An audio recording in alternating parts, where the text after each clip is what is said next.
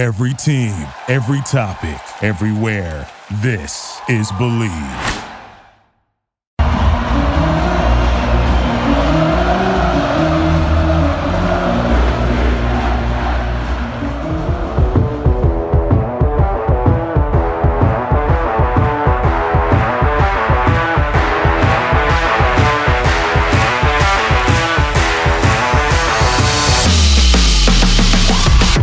Their 2023 recruiting cycle with a big boom. Could have been bigger, but they are 100% happy with what they got out of it. Hello, everybody, and welcome back to Charge On. As always, I'm your host, Sean Green. Before we get started, just want to say a huge thank you. Last week's episode was our biggest to date. We put a lot of work into the show.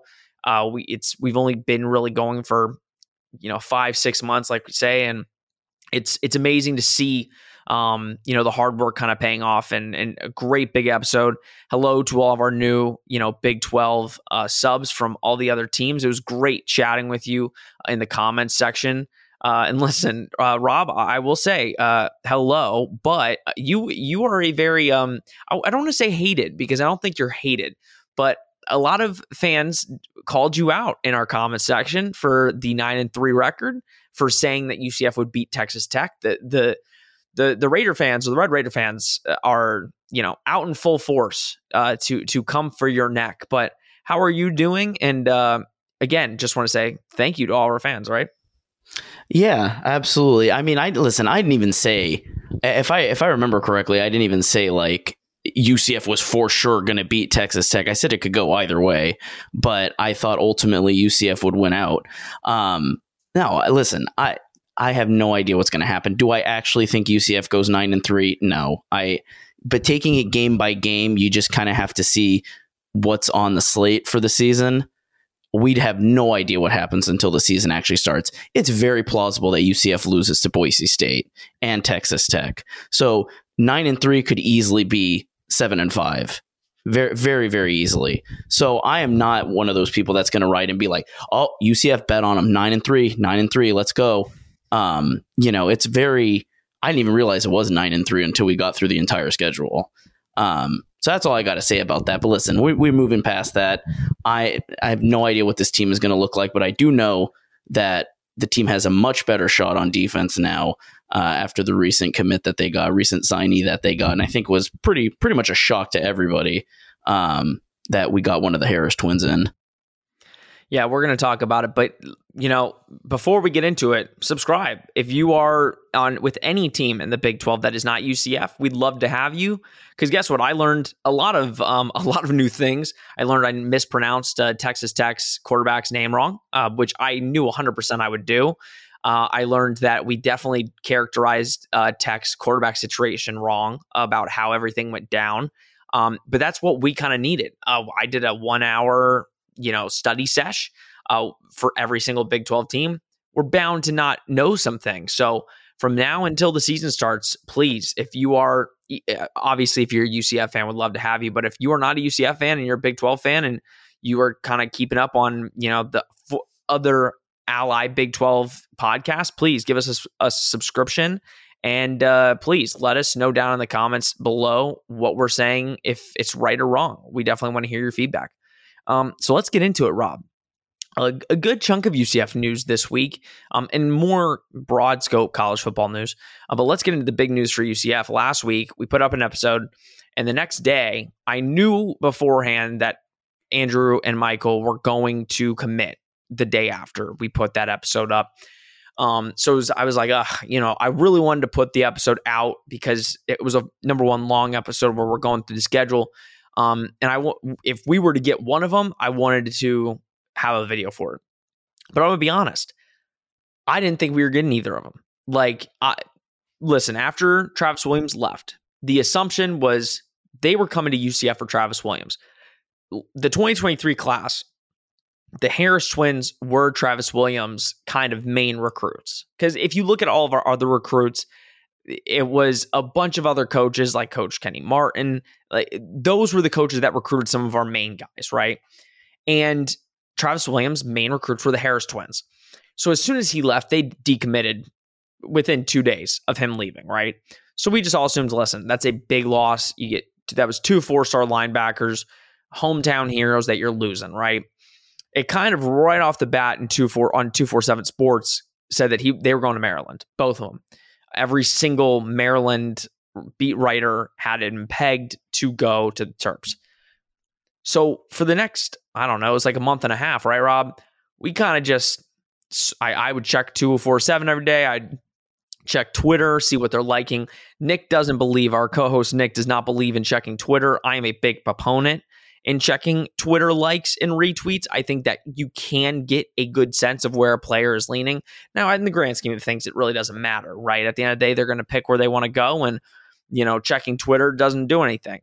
But every once in a while, I check Twitter, and I said on the podcast a couple weeks ago, I said, it looks like Michael is way more leaning to UCF than Andrew. Michael was liking a lot of UCF stuff, retweeting a lot of UCF stuff, and Andrew wasn't liking practically anything. A couple days before the announcement, Michael and Andrew retweeted Braden Marshall's tweet saying #TwinU, and a lot of UCF players were retweeting that and posting that. So I'm like, okay, there might be a little traction here, but who knows? Stephen Letter from 247 Sports does really good work for UCF. He posted crystal balls for both Michael and Andrew to UCF. Now, they were very low. Usually when you see a crystal ball, Rob, you see like, if they're very confident, it's like an 8 or 9. But if you're not so confident, it's very low, like 3 or 4. And Stephen posted a 4. So I said, okay, it's a toss-up, because there's some people still saying they're going to Maryland. Signing day comes. We had a couple other players that we were like, maybe they go to UCF. None of them kind of turned out to fruition. I think we'll talk about that a little. Javen Simpkins, he was, on UCF's radar. I think we pulled the scholarship. I think we gave all the things that we needed to give with transfer and all that, and that's why he went to Coastal Carolina. But the day comes, Michael and Andrew are there, and the biggest shocker, I think, on National Signing Day, to be completely honest, was the Twins splitting up. Once Michael took off his hoodie, or I don't even think he took off the hoodie, or he did, and the person threw him the Maryland hat. I'm like, okay, Andrew's going to Maryland. Like I was about to turn it off, because I'm like, this is just going to hurt my feeling. I'm just going to turn it off. So it was a huge shocker when Andrew took off the hoodie and revealed UCF. I think it was a shocker to everybody on Twitter, because you don't ever expect Twins to separate, especially Twins like that who have been so conjoined in the recruiting process. It's just a foregone conclusion. You go back to when UCF got Shaquem and Shaquille, right? Shaquem wasn't as sought after. Shaquille was the kind of valued prospect. But Shaquille said, listen, I'm not going anywhere without my brother. If you want me, you have to take him. In this sense, very different circumstances, right? You have 2 4-star linebackers that many people wanted. Listen, Travis Williams wanted them. They didn't even consider Arkansas, basically. UCF wanted them, and Maryland was close to getting both of them. So to see Twins split up like that is very rare. And we're going to go into it. I know I'm speaking a lot, but Rob, kind of give your thought on it. I know we've been hoping that we would nab them. And what are your thoughts on nabbing Andrew and getting a top-tier linebacker like that in the class? Yeah, I think people had kind of written off, including us. I mean, we kind of were just disregarding them and saying, okay, yes, they still have to verbally sign and commit. But, I think a lot of us had written them off and said, all right, the Harris Twins are not going to be something to factor in for UCF's future. So, yeah, it is a shock. I think a lot when it comes to Twins in football, I think a lot of people automatically assume that, they're a package deal. And it seemed like everywhere they were getting crystal balled, that they were a package deal. It's never Michael and Andrew. It's the Harris twins, the Harris brothers. It's always kind of considered a package deal. So to see one of them go off to Maryland and see one of them stay behind at UCF, I think a lot of people had them both penciled in to go to Maryland. You even look at the 247 stats and the last crystal ball predictions, like you said, very low. UCF 4, Maryland 6. 83.3% of the expert predictions had them going to Maryland. 16.7% had them going to UCF. This is Andrew Harris alone. So I don't even know what Michael Harris's was, but this is Andrew Harris alone. So there you go. I mean, it says it right there. Not a lot of confidence that they were going to stay behind. But Andrew, I personally think we've talked about this before. Andrew, I think, is a little bit better. They're both, don't get me wrong, they're both high-end 4 stars.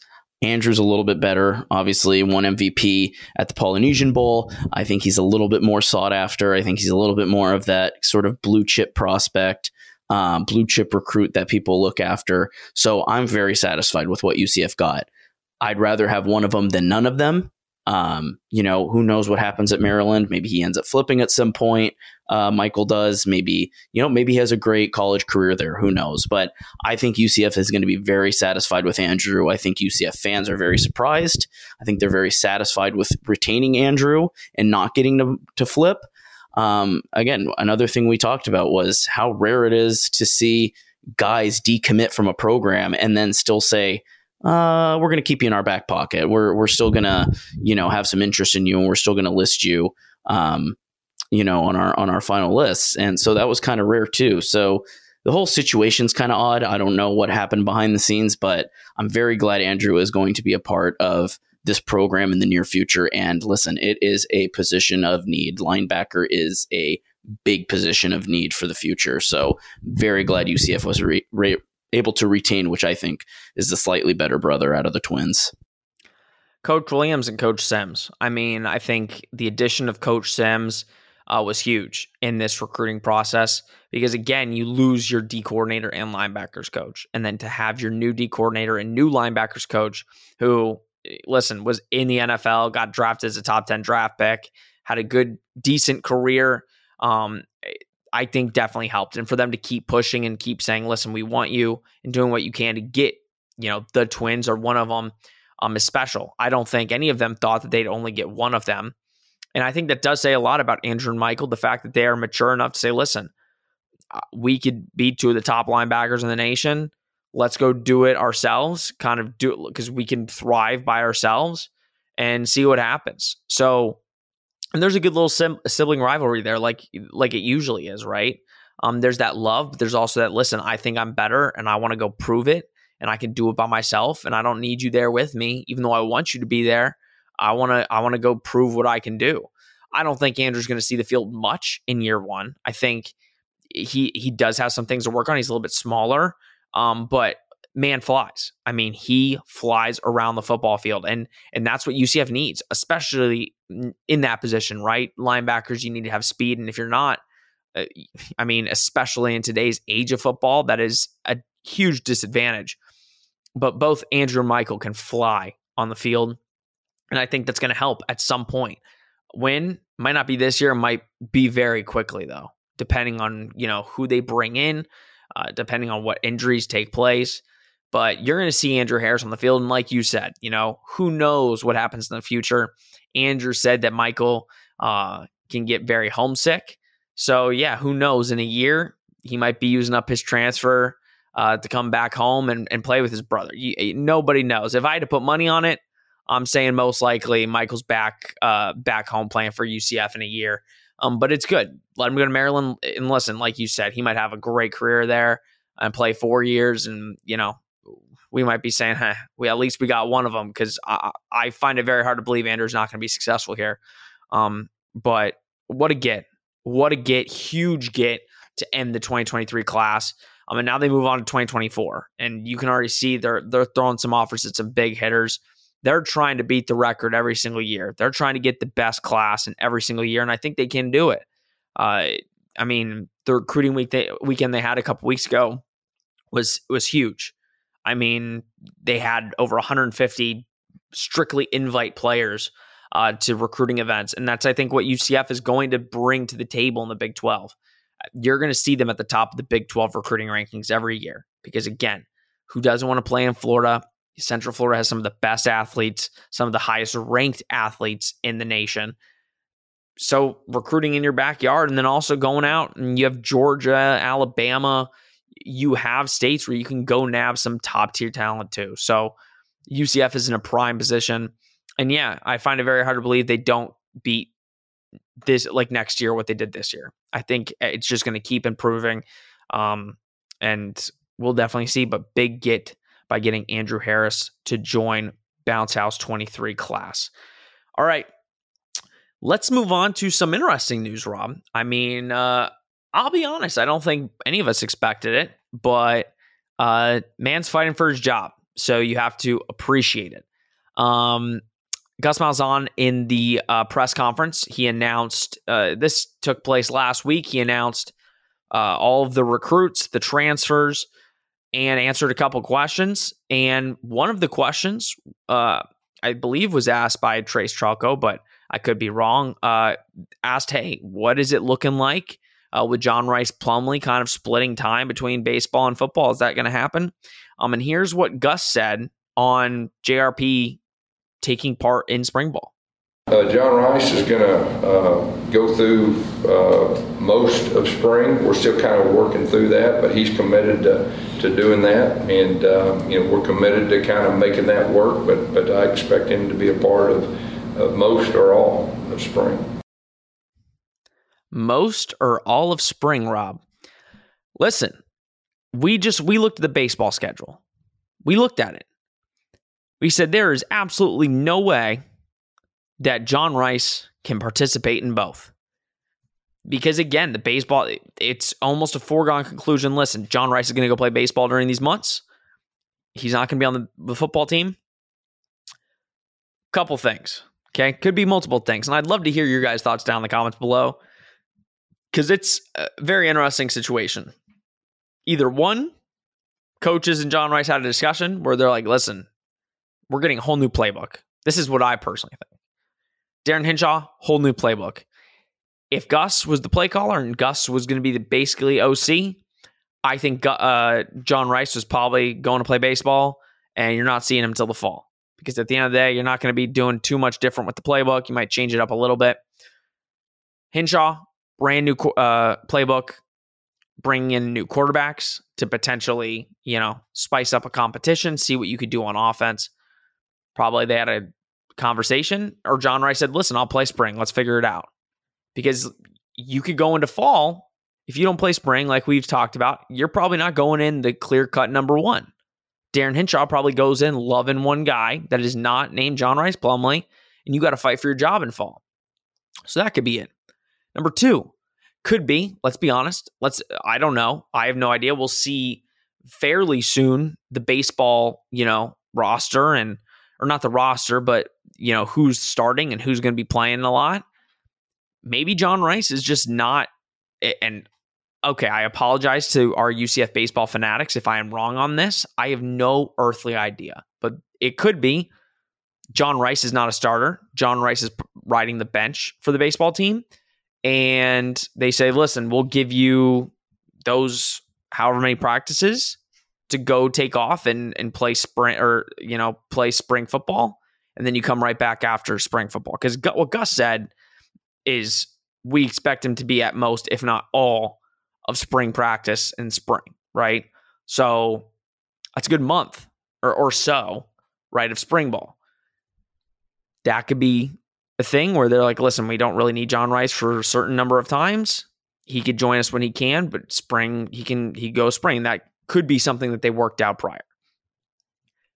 Rob, what do you think? I mean, I think automatically, we talked about it kind of behind closed doors, but I think this news is John Rhys is your clear-cut number one starter going into next year, unless one of these backups really impress Coach Hinshaw in spring.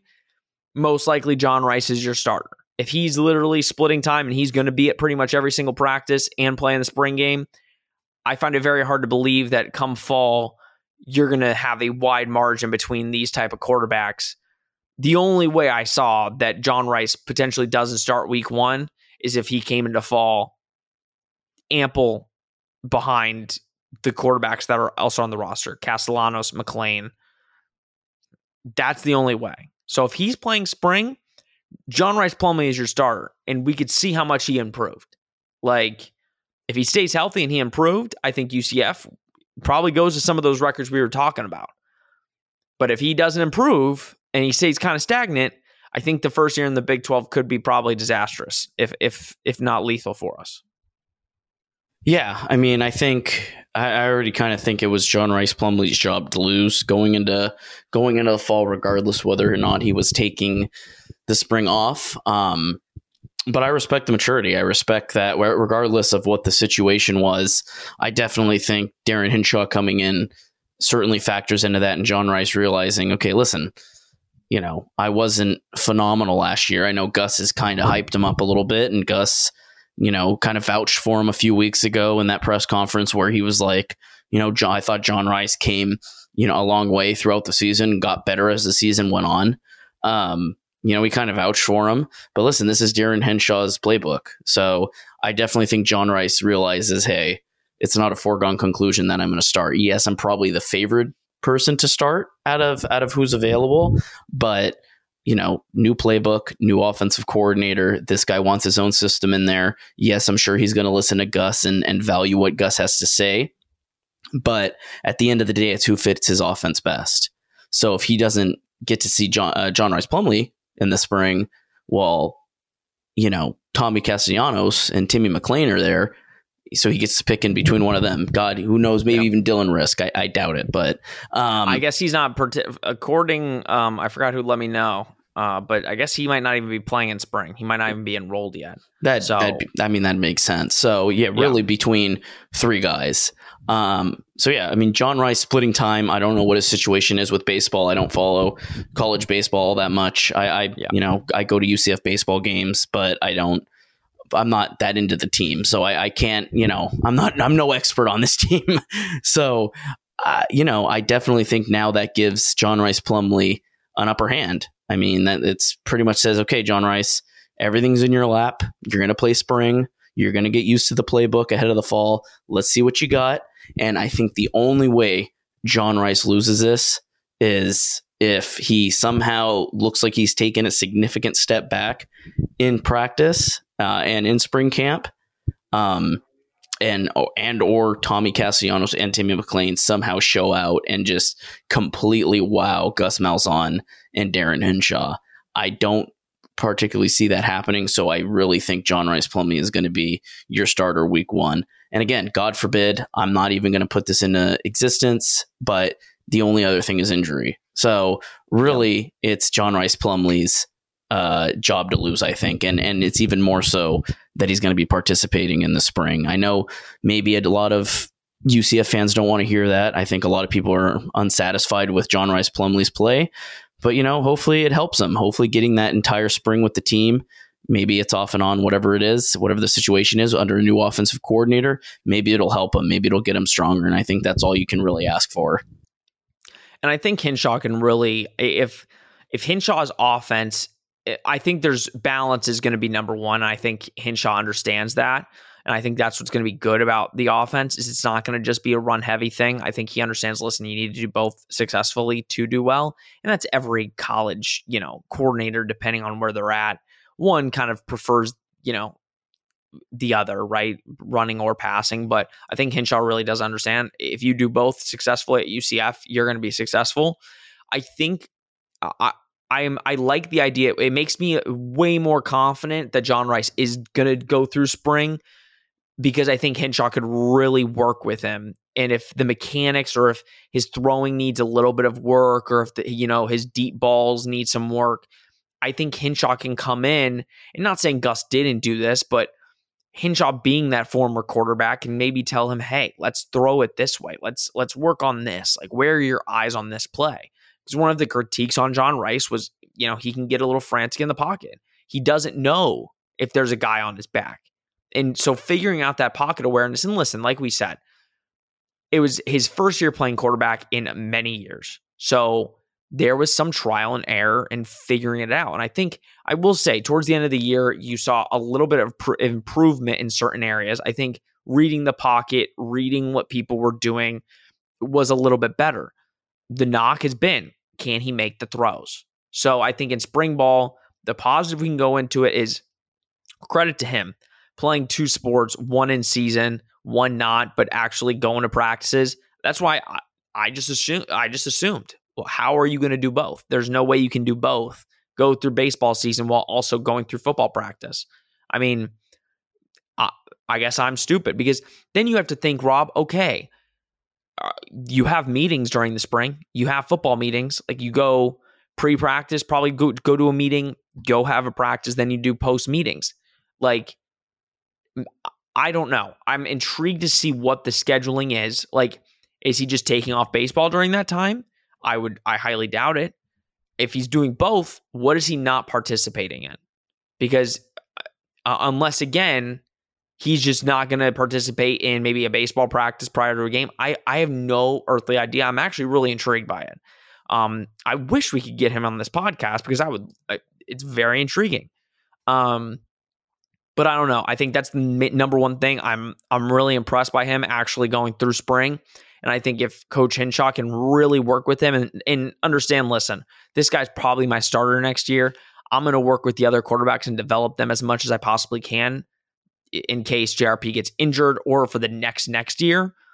But if he could really kind of fine tune some of those, mistakes that JRP made, I think the Big 12 is in for a scary realization because I think a lot of Big 12 teams and UCF fans just think if they get the JRP from last year, UCF's probably going to lose a good chunk of games.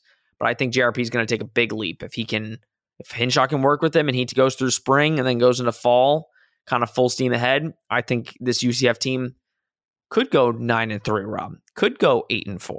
It's all about the quarterback play. UCF has the talent. It's about the quarterback play. And I just looked on the UCF baseball, roster. He's an outfielder. There's a lot of outfielders. So I have no idea. I have no idea if he's a starter. I would assume he's a starter. But I guess we'll see opening night for baseball, which is, geez, Rob, what, a month or so? I feel like it's in a month. I know, again, like you said, huge college baseball fan over here.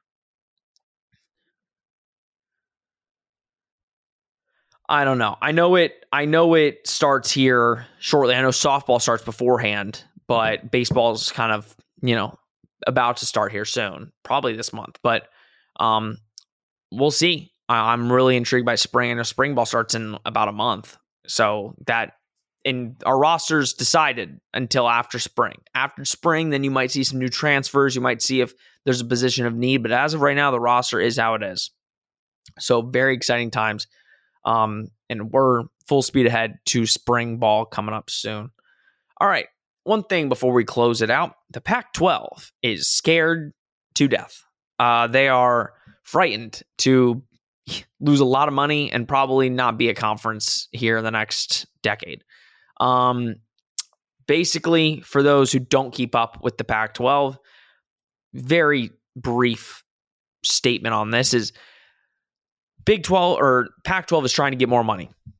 They are shopping around to networks to try to get their money rights deal. Kind of like how the Big 12 just got their deal signed with ESPN, Fox. 40, I forgot how much per school, but a good chunk of money per school. Definitely more than 40 million. I think it's around 40, 50, 60 million, right? Per school. Basically, Pac-12 is now doing that. Pac-12 kind of screwed themselves because the Big 12 said, okay, we're going to do it now instead of wait 2 years. So the Big 12 got that done, kind of screwing the Pac-12. Pac-12 shopped it around and kind of got a price point about 27, 28 million per school. Top teams in the Pac-12 are not having it. They said that is ridiculous. Now it is rumored that the Pac-12 is meeting with SMU and San Diego State University to expand, potentially, to try and get better media rights, to try to get more money in that deal, to kind of incentivize the pot for some of these other schools who, again, they could leave at any moment if they wanted. If they really wanted to, they could kind of cut some deals to try and say, see you to the Pac-12 and go get a new conference. The American, do I feel sorry for them? Yes and no. The way they traded UCF on the way out was kind of hurtful, especially for all they did for the conference to kind of put it on that national stage. But losing SMU for the American is, the non-Power 5 school conferences, it's never been more wide open if SMU leaves. Not saying SMU is good right now by any means, but it is a prominent program in the American. It's been there for a while. And I think if you take SMU from the American becomes pretty bad. I mean, at that point, it's probably Tulane. Tulane will become the next juggernaut of non-Power 5, or the group of 5. But I'll be honest, guys. To be completely honest, this is the perfect thing for the Big 12 to strike. I mean, Pac-12 schools are definitely not happy with that media rights deal, right? They know the Big 12 kind of screwed them. We talked about it about a month ago, Rob, where there were rumors that, Gonzaga would be coming to the Big 12 in basketball sense, which makes me sick to think that UCF, it already makes me sick to think UCF basketball is playing in the Big 12. But if Gonzaga got added, it's like, when are you ever going to be good? I mean, at some point you'll get your good old college try, but that's insane. So there's still rumors that Gonzaga might be coming to the Big 12. The Pac-12 are trying hard to get them. But when you're hearing all these reports, number one, it just does not look good for the Pac-12 at all. It looks terrible. The fact that they would only be making that much money, if I am a school like Oregon, I'm saying absolutely not. Like, we could go to the Big Ten right now. We could go to the SEC right now and make a boatload of money. But you're asking us to take $27 million per year. So the Big 12 really screwed the Pac-12. The Big 12 really screwed the Pac-12 in that sense. If the Big 12 wants to put a nail in the Pac-12's coffin, and I'm sure Commish Brett Yormark is already talking with some of these schools behind closed doors, is, listen, you come with us, possibilities are endless. Expansion talks are legit. I'm sure there are clauses in the Big 12 contracts that if we expand, the money will increase.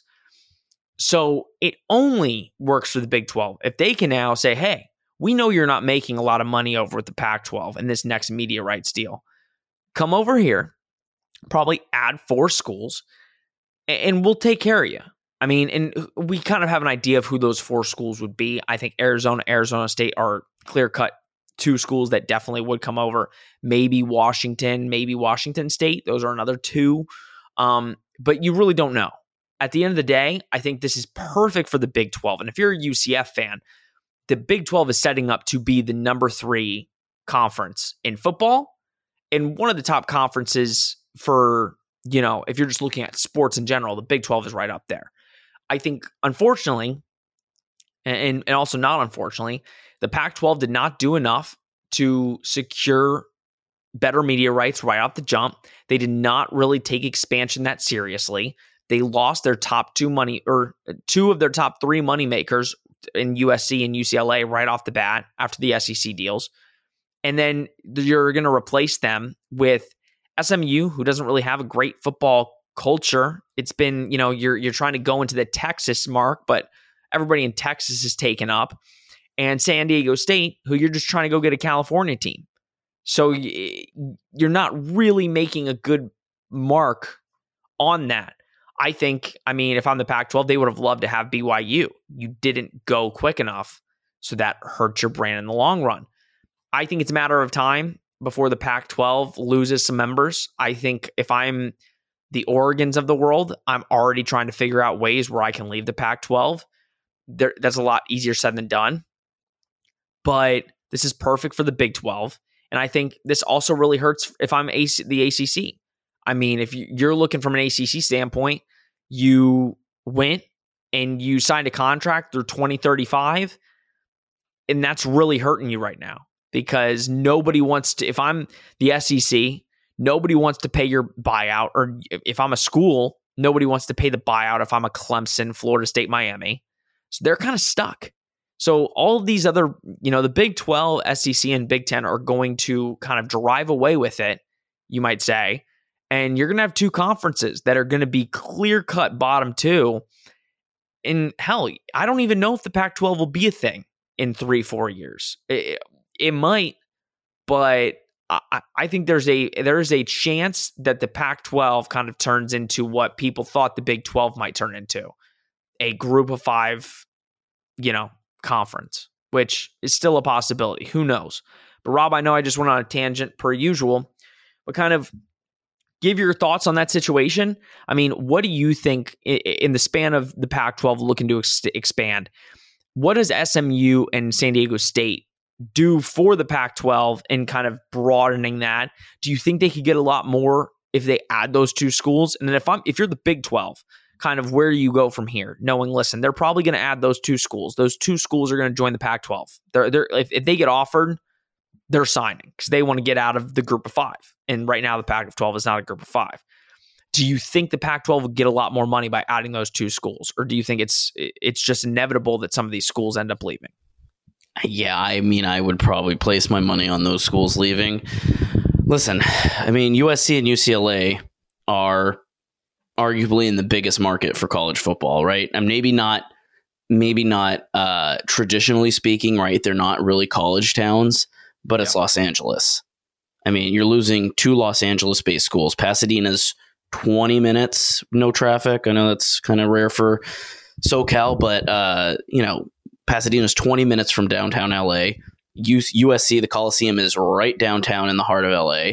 I mean, you're losing a huge sports market. So to have that go to the Big Ten, Big Ten has all these big traditional schools like Michigan, Michigan State, Ohio State, big, huge football towns. But now you're adding Los Angeles. Now you're adding a real, actual sports market that's not just based on college football. Not only that, you're adding two programs that are complete blue bloods. I mean, you're adding UCLA, who's a blue blood in basketball, and you're adding USC, who's a blue blood in football, and are actually back to kind of where they're supposed to be program-wise with Lincoln Riley. So you have UCLA was pretty good last year, football. USC was damn good last year besides their defense. And then in basketball, I mean, UCLA is always near the top, always in the tournament. USC is doing decently this year. But you have two schools that are going to bring it in basketball and football.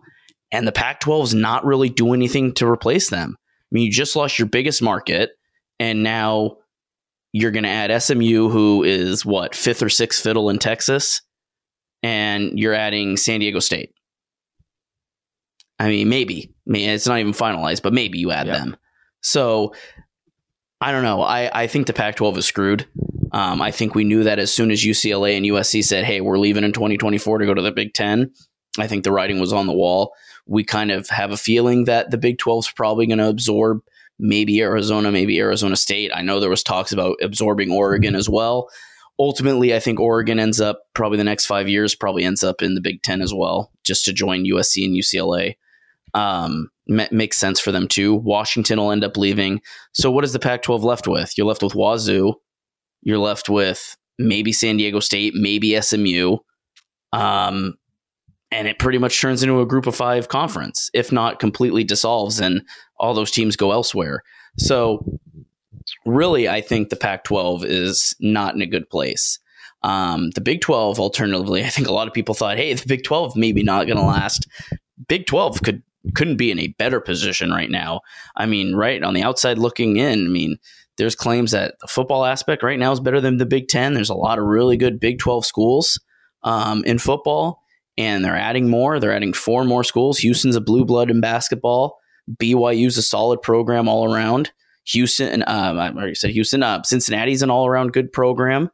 UCF, obviously. We know how solid our Knights are at different sports, and especially football. And I'm not going to say men's basketball because they're really letting us down this season. But, we'll look past that.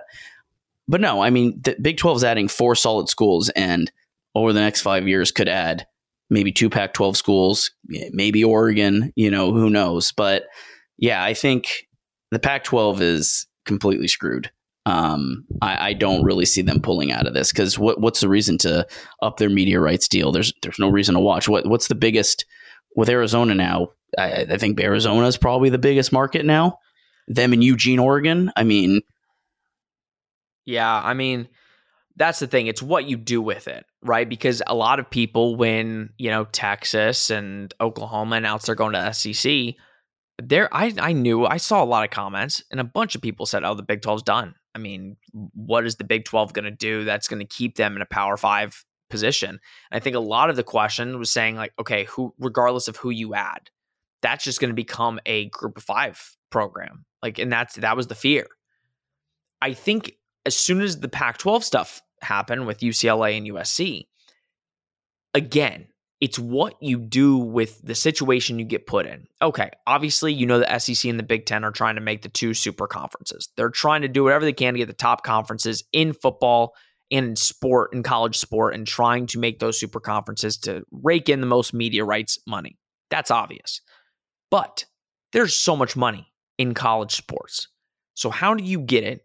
If I'm a commissioner of the Pac-12 or Big 12, how do I make sure that I don't get left in the dust and I don't get a piece of the bigger pie?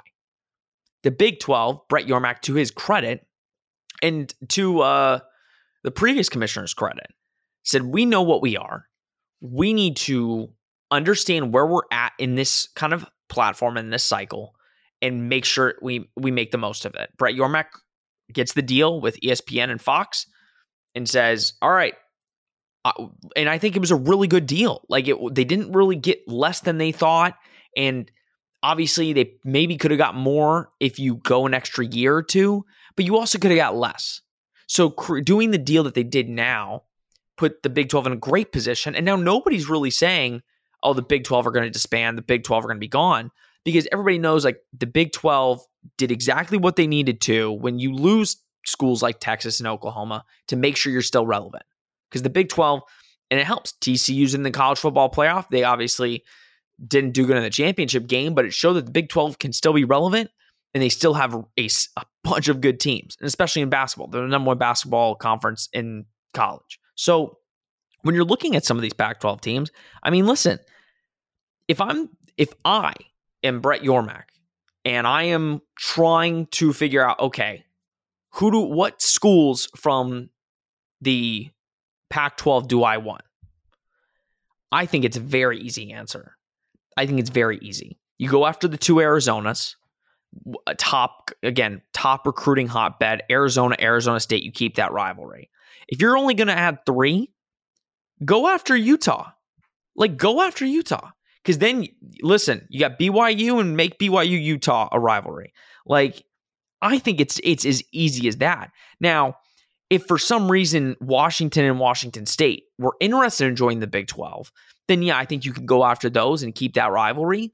I think Utah might be even a better, this is controversial maybe to some, but I think I'd rather have Utah than Washington. And keep that get that BYU-Utah rivalry going. But I just think Washington and Washington State would most likely, along with Oregon State and Oregon, would probably go to the Big 10. But if you could have had Utah in the two Arizonas, Arizona and Arizona State, the Big 12 is set. The Big 12 is set. You don't need to worry about anything. You're going to be a top conference in football. And you're not going to be you will get the respect. You'll get all the money. That won't be a thing. Then where's the Pac-12 left with? Colorado. I don't care if Deion's there. It doesn't matter about that. It's about the grand scheme. Stanford, Cal. And that's pretty much it. Everybody else is going to leave. So it's that is the Pac-12's problem, is they did not do what they needed to do. Because guess what? I get it. The Pac-12 is probably why are we going to go to Florida to get teams? 100%. I'm not disregarding that. But once they saw the shift in college football, they should have known, who should we go get? Who should we go get? I know maybe Memphis isn't on their radar, but you should have maybe got Memphis. That would have, I think, really increased the look of Pac-12. But the problem with Pac-12 is it's pretty much all West teams. So now you're going to Texas. You're getting in that Texas market. All right, what else are you going to do? Who else are you going to add? You're adding SMU and San Diego State. So whereas the Pac-12, they had an array of different, different time zones. Got UCF, right? You got Houston over in Texas. You got Cincy up in Ohio. You got BYU. They got a range of different teams, which helps them in the long run. Because guess what? If I'm the Big 12, granted, it's not great in the sense of a bunch of time zones, but if you want to go get a Utah, you already have a team in that market, right? If you want to go Arizona State, can you go get that, right? So I think it's great for the Big 12, and we've already went too long on this, but I think UCF is in a great position. Well, and the last thing I'll say, sorry, Sean, I'll make it quick. I mean, it's the difference between being proactive and reactive, right? I think the Big 12 has been proactive. They said, okay, we're losing Oklahoma, we're losing Texas, we're losing 2 elite football and basketball schools. And what did they do? Brett Yormark called up 4 schools and said, hey, BYU, solid program. Provo's a unique place to play. Let's add them in. They took Houston. Houston's been pretty decent at football in recent history. Had elite basketball school. Let's add them into an elite basketball conference. Took UCF and Cincinnati, 2 programs on the rise. Talk of the town over the last several years, right? As far as group of 5 teams. And they adopted them in. So they got proactive. They did something about losing 2 of their top teams. Pac-12 really hasn't. USC and UCLA said, hey, peace, we're out, and really haven't done anything about that. And now they're kind of just plowing nothing. They're kind of just, you kind of reap what you sow. You don't really, if you're not really laying the seeds down and trying to grow your conference and trying to go out and get big fish and convince teams to join and convince these programs, hey, come try out our program. We're still a top 5 conference.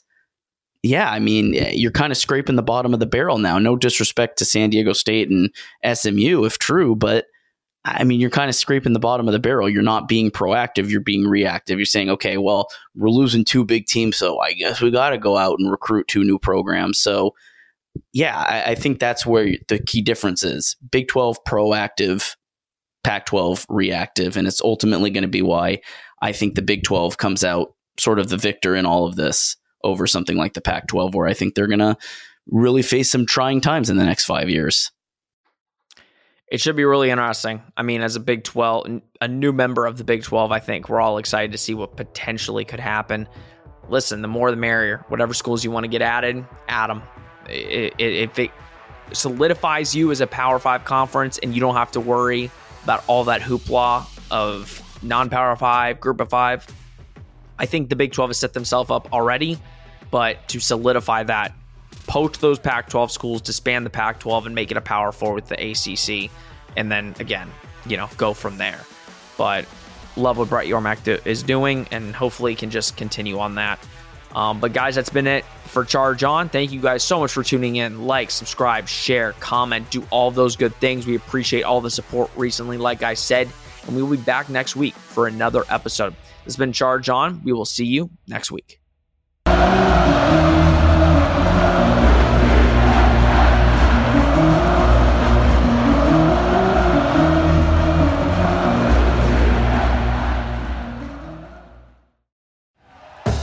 Thank you for listening to Believe. You can show support to your host by subscribing to the show and giving us a 5-star rating on your preferred platform. Check us out at Believe.com and search for BLEAV on YouTube.